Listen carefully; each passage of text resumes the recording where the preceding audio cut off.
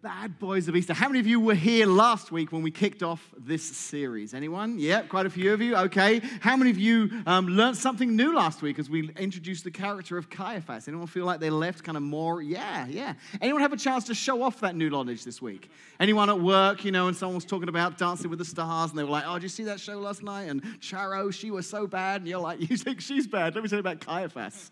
He was bad. He was one of the bad boys of Easter. Oh, yeah, I know all about him. Part of a dynasty. Yeah, I don't even know what a dynasty is, but he was part of one, and it sounds pretty bad. But so maybe this week you've kind of feel like you've learned a little bit more about Caiaphas and who he was. So this morning, we're going to step into another person's life. We're going to take a look at another character who actually played quite a large role throughout all of the ministry of Jesus, but really only kind of fell into that role of a bad boy of Easter in the final weeks leading up to Jesus' death. And some of you have already started to kind of guess who I might be talking about. But before I do reveal who that is, I have to give you a little confession here this morning just to kind of set up what I want to speak about. And that confession is that during my teenage years, I was a little bit of a rebel. I actually was not serving God at all. I would definitely not call myself a follower of Jesus at that time. I was living very far from him in things that I got up to. And at the age of about 18 or 19, through the story basically of a friend of mine, a good friend of mine, who had become a Christian, who'd made a decision to give his life to Jesus, through his and mine interaction, I decided that I wanted to recommit my life to Jesus. Now, I say recommit because for me, my teenage years were a period of time where I turned my back on God and ran from him. I turned my back because I can remember as a child, I was about 8 or 9 years old, my parents, who actually at the time, they weren't followers of Jesus themselves, but they thought it'd be good for me to learn some good morals and some good values. So they sent me to this Christian club that used to run every Sunday afternoon. It's called Crusaders. And I can remember going along to this club, and it was fun, and they would tell Bible stories, and we would play games, and we just really enjoyed it. And this particular club, they had summer camps that they organized. And I can remember I was probably 10 or 11 or 12 years old going to one of these summer camps. And it was brilliant. It was just a great summer camp. We played sports and games all week long, and it was very much like some of the summer camps that you may have gone to growing up, or maybe your kids go to now. But this particular summer camp, every evening there would be a meeting, and it was lots of fun and games, but there was a speaker, and the speaker was really kind of cool and funny, and he would share stories, and he would tell you about the Bible, but it was in a really cool way, and everything kind of led up to that Friday night. And then Friday night, after having talked all week about Jesus and how much he loves us and how much he wants a relationship with us, that Friday night, he basically said to all of us kids in the camp, now how many of you would like to be a Christian? How many of you would like to give your heart to Jesus? How many of you would like to follow Jesus? And I can remember on that camp, not having grown up in a family that were churchgoers, I can remember in that moment thinking, me, I want to do that. I want Jesus. I want him in my life. Now, I'd love to tell you this morning it's because I understood how much God loved me. Or if I'd love to tell you it was the power of the fact that I understood that Jesus had died for me. What a great sacrifice he'd made. But the reality is, as I think back to that time of my life, I think I just wanted to know that I was going to heaven. At about 11 or 12 years old, I think I just wanted to know, I want to go to heaven when I die. And I don't remember if that speaker spoke about hell. I'm not sure. But maybe for some of us this morning, whether it's a fear of hell or just a desire to go to heaven, if we trace back that decision to the time that we decided to become followers of Jesus, well, we made that decision to say, I want to be a follower of Jesus. Maybe part of what drove us to make that decision was because deep down, we just wanted to go to heaven. We wanted something for us. The reason we made that decision was essentially what was in it for us. What was in it for me? That was kind of the question that I was asking at this camp. So we came in maybe not necessarily as followers, but more as consumers. So our journey as followers of Jesus was kind of more consumer-driven than follower-driven. And now we find ourselves here this morning as adults, and maybe we're older, teenagers, young adults, and we have this relationship with Jesus, and still it has some great advantages for us. Because really, deep down, we want to be better parents, and we feel that this will help us. Maybe in our parenting, we want to be better employees at work, maybe better students, maybe a better spouse, just an all-round better person. So really, I want to be a follower of Jesus because there's a lot in this for me. And that's okay. I'm not saying that's wrong, and I'm not saying that's bad. Those aren't bad reasons to be a follower of Jesus. In fact, you're going to discover this morning that when Jesus himself was actually here on earth, that he had a group of 12 individuals that followed him. They were known as his disciples or the apostles. And all of them, when they chose to follow Jesus, a very big reason that they made that decision was because of what was in it for them. What was in it for them? They thought, man, I want to be a part of what this guy is doing, where this guy is going. They chose to give up successful careers as fishermen and other vocations to follow this man because they felt like where he was going was good, and they wanted to be attached to that. They wanted to be a part of this guy's journey. Some of them already kind of understood that this might be the Messiah. This might be the man that they've been speaking about for hundreds of years, that my parents and my grandparents grandparents have been talking about, and this may be him, and I want to be with him. If this is the Messiah, if this is the King, I want to be right there in the inner circle. But we learn that after 3 years of them hanging out with Jesus, expecting something great to happen, and from them to benefit from it, from them to be right there when the greatness happens, he ends up getting arrested in the Garden of Gethsemane. And do you know what all those followers did in that moment? That's right, they all took out their phones and they hit unfollow right there. They're like, uh-oh, didn't see it going this way. And all of them unfollowed Jesus in that moment. We can read that when he was arrested, they all dispersed. Now, fortunately, we can continue to read in the rest of the story of Matthew, Mark, Luke, and John that kind of gives us the account of Jesus' life, and then into another book called Acts that's following Jesus' life and the new church, the way it began, that they came back. Fortunately, they came back. Now, I'll tell you why they came back. It wasn't because Jesus died on a cross. In fact, in their day and age, lots of people died on crosses. Crucifixion was quite a common way to execute people. It wasn't because Jesus died on a cross, even though he died for them. That wasn't that drove them to come back. Do you know what drove them to come back? It was that he rose again. 3 days later, after being crucified, Jesus rose again. And we read that not only did he rise again, that the tomb was empty, but that he appeared many times to the disciples and hundreds of others. There was a lot of people who died on a cross, but there was no one who had ever risen again. And this resurrected Jesus stirred up within them this desire to say, we are going to share that name. We are going to do whatever it takes. And these disciples went back to they went from being unfollowers to followers again. And as followers, they started to proclaim the name of the risen Jesus. And the church was built. And every one of these disciples went on to share the name of Jesus. And for many of them, at a cost. Many of them, like Jesus, were killed because of their faith in him and because of their desire to proclaim his word. But we learn that all of them came back. All that is, except for one. One of the disciples never returned, and his name was Judas. And this morning, Judas is our bad boy of Easter. Judas Iscariot. You probably remember the name. You see, like you and me and like the other disciples, Judas's motivation for following Jesus in the first place was somewhat self-serving. It was what was in it for him.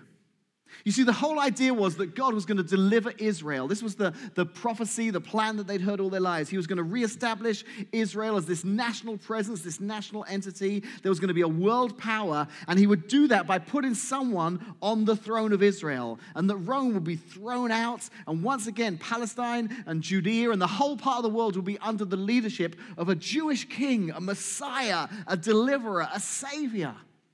This is what all of these people were holding out for.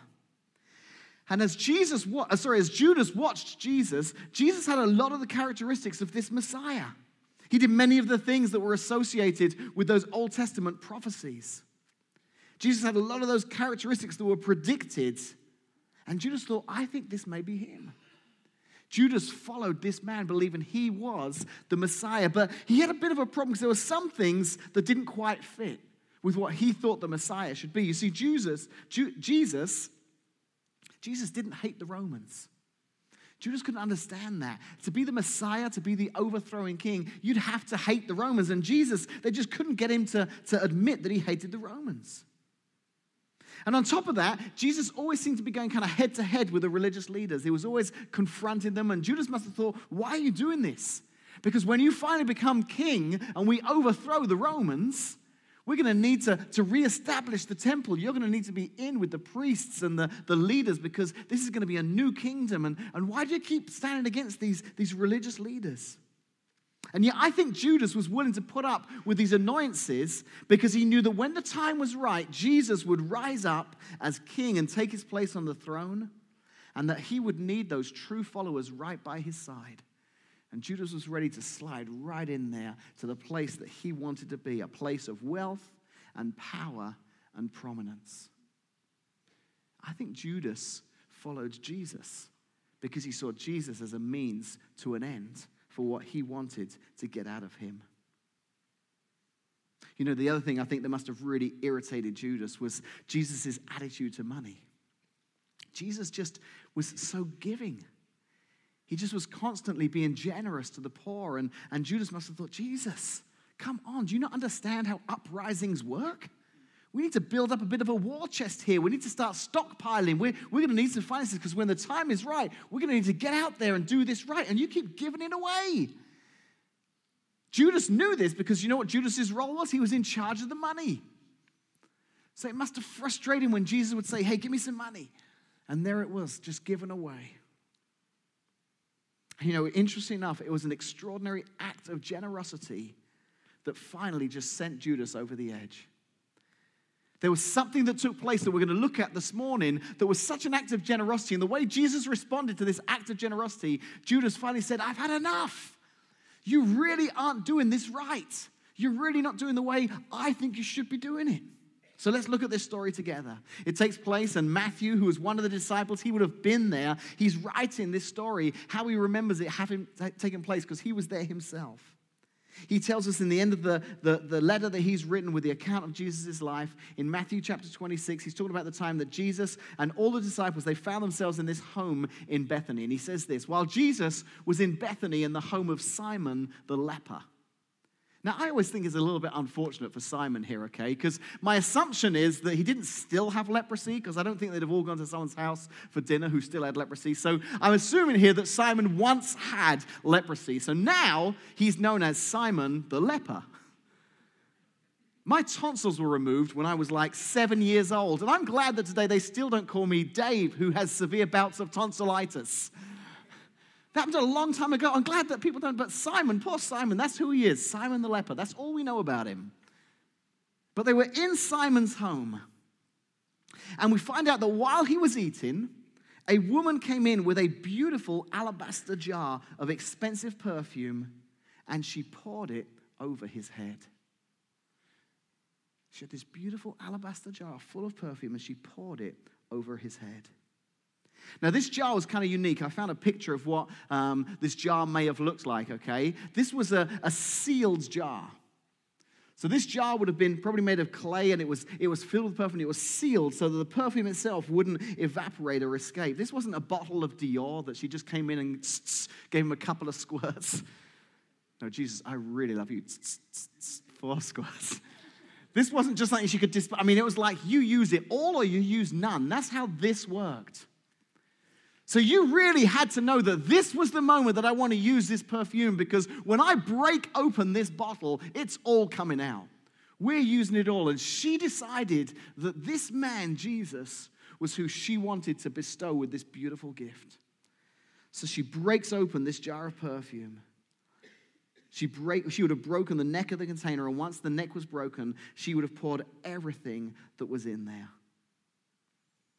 Now, I want you to kind of picture the response of the people in the room when this happened. And here's how you can understand the kind of response that they would have felt. Because John, another one of the disciples who wrote a letter of Jesus' life, he describes it in his account of the same story, and he actually adds some information. He says that this bottle of perfume was worth about 1 year's wages. 1 year's wages. Now, that's what he says. So we don't know exactly how much that was. Let's use a modern day kind of comparison. Maybe that's $50,000. Maybe some of you are like, well, that's not much. Maybe some of you are like, that's awesome, 50,000. So, but let's half it. Let's just say 25,000. That's still a lot for a bottle of perfume, isn't it? I mean, let's go. How low do we go before it doesn't seem extravagant? And yet she broke that bottle of perfume and she used it all up. So imagine the mood in the room when the disciples saw this incredibly lavish, this very expensive item being broken in front of their eyes.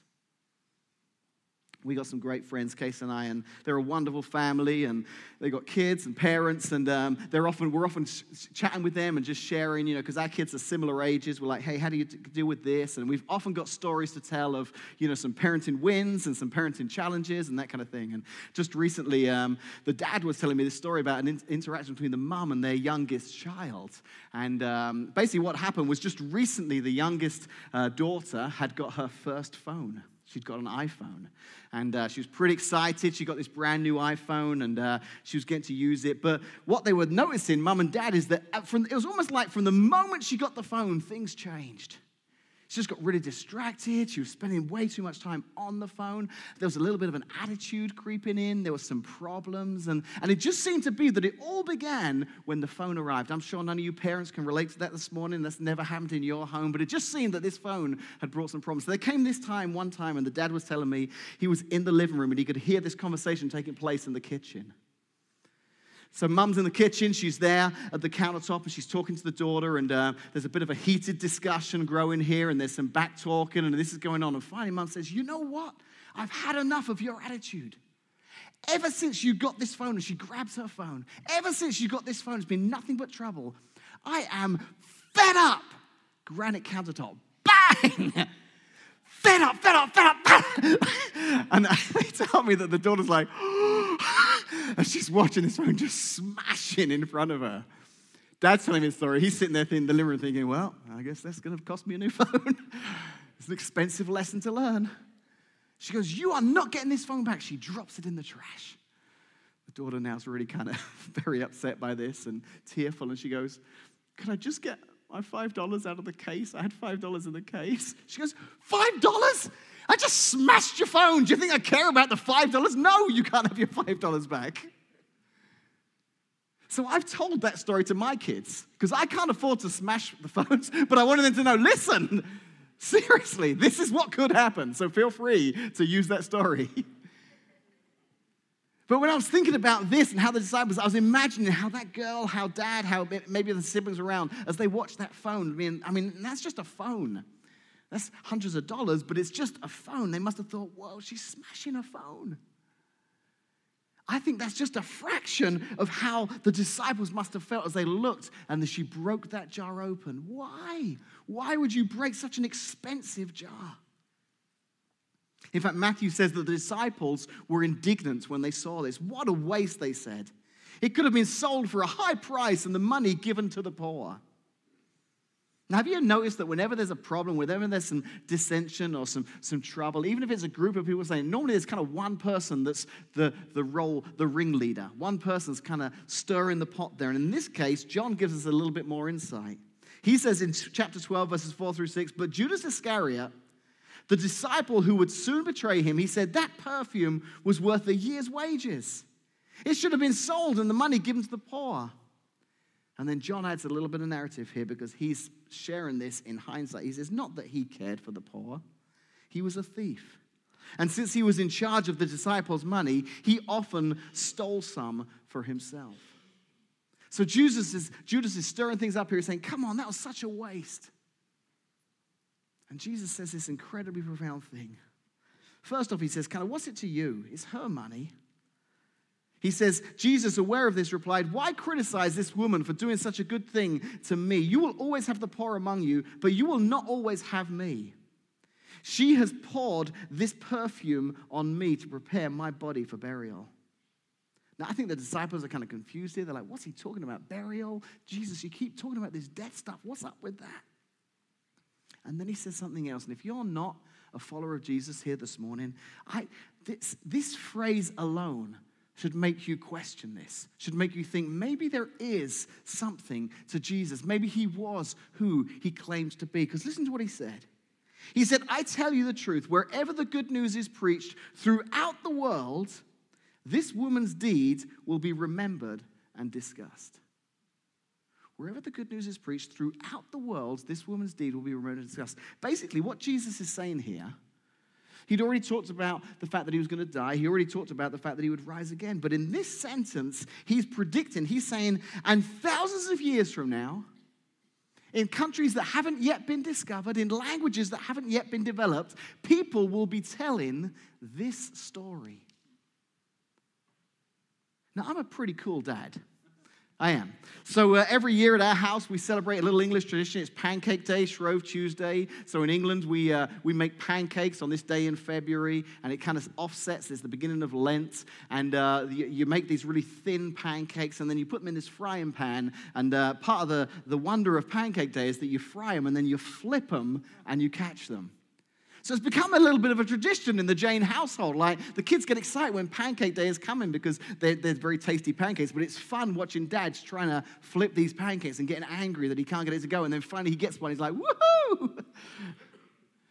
But you know what I've never done yet? I've never flipped a pancake and caught it and said, you see that? They'll be talking about this for thousands of years.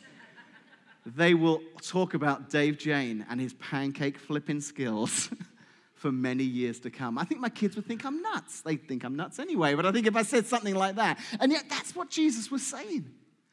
He knew that we'd be talking about this, and we are. I wonder how many of you, as I'm telling this story about this lady breaking the jar of perfume, already knew the story.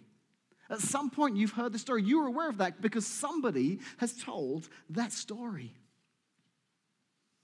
This is what's happening in that moment. Jesus is saying there will come a time where they will still talk about this moment. But for Judas, it was the final straw.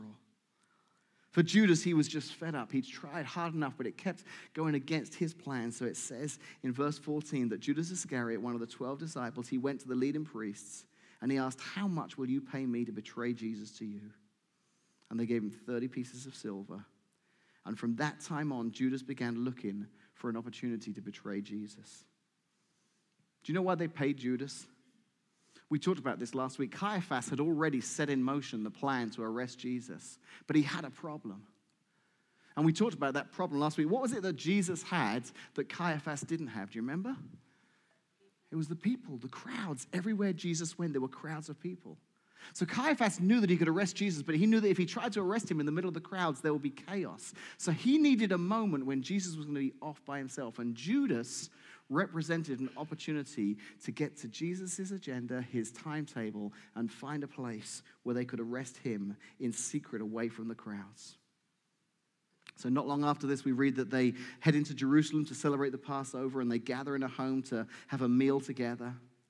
Maybe someone mentioned the idea of going off to Gethsemane after dinner to pray, and Judas heard that and thought, that's it. That's my opportunity. I could tell Caiaphas, now's a good time to come and get him because we'll be alone in this garden. But how? How can I get away? How am I going to be able to sneak out to tell him? So Judas is probably sitting at the dinner table trying to come up with a plan, an excuse to try and get out of there. And suddenly Jesus, while they're eating, he says this. He said, I tell you the truth, one of you will betray me. Now I have to think in that moment, Judas is like, oh, busted. What was I thinking? This is the guy who just seems to be able to answer questions that people aren't even asking.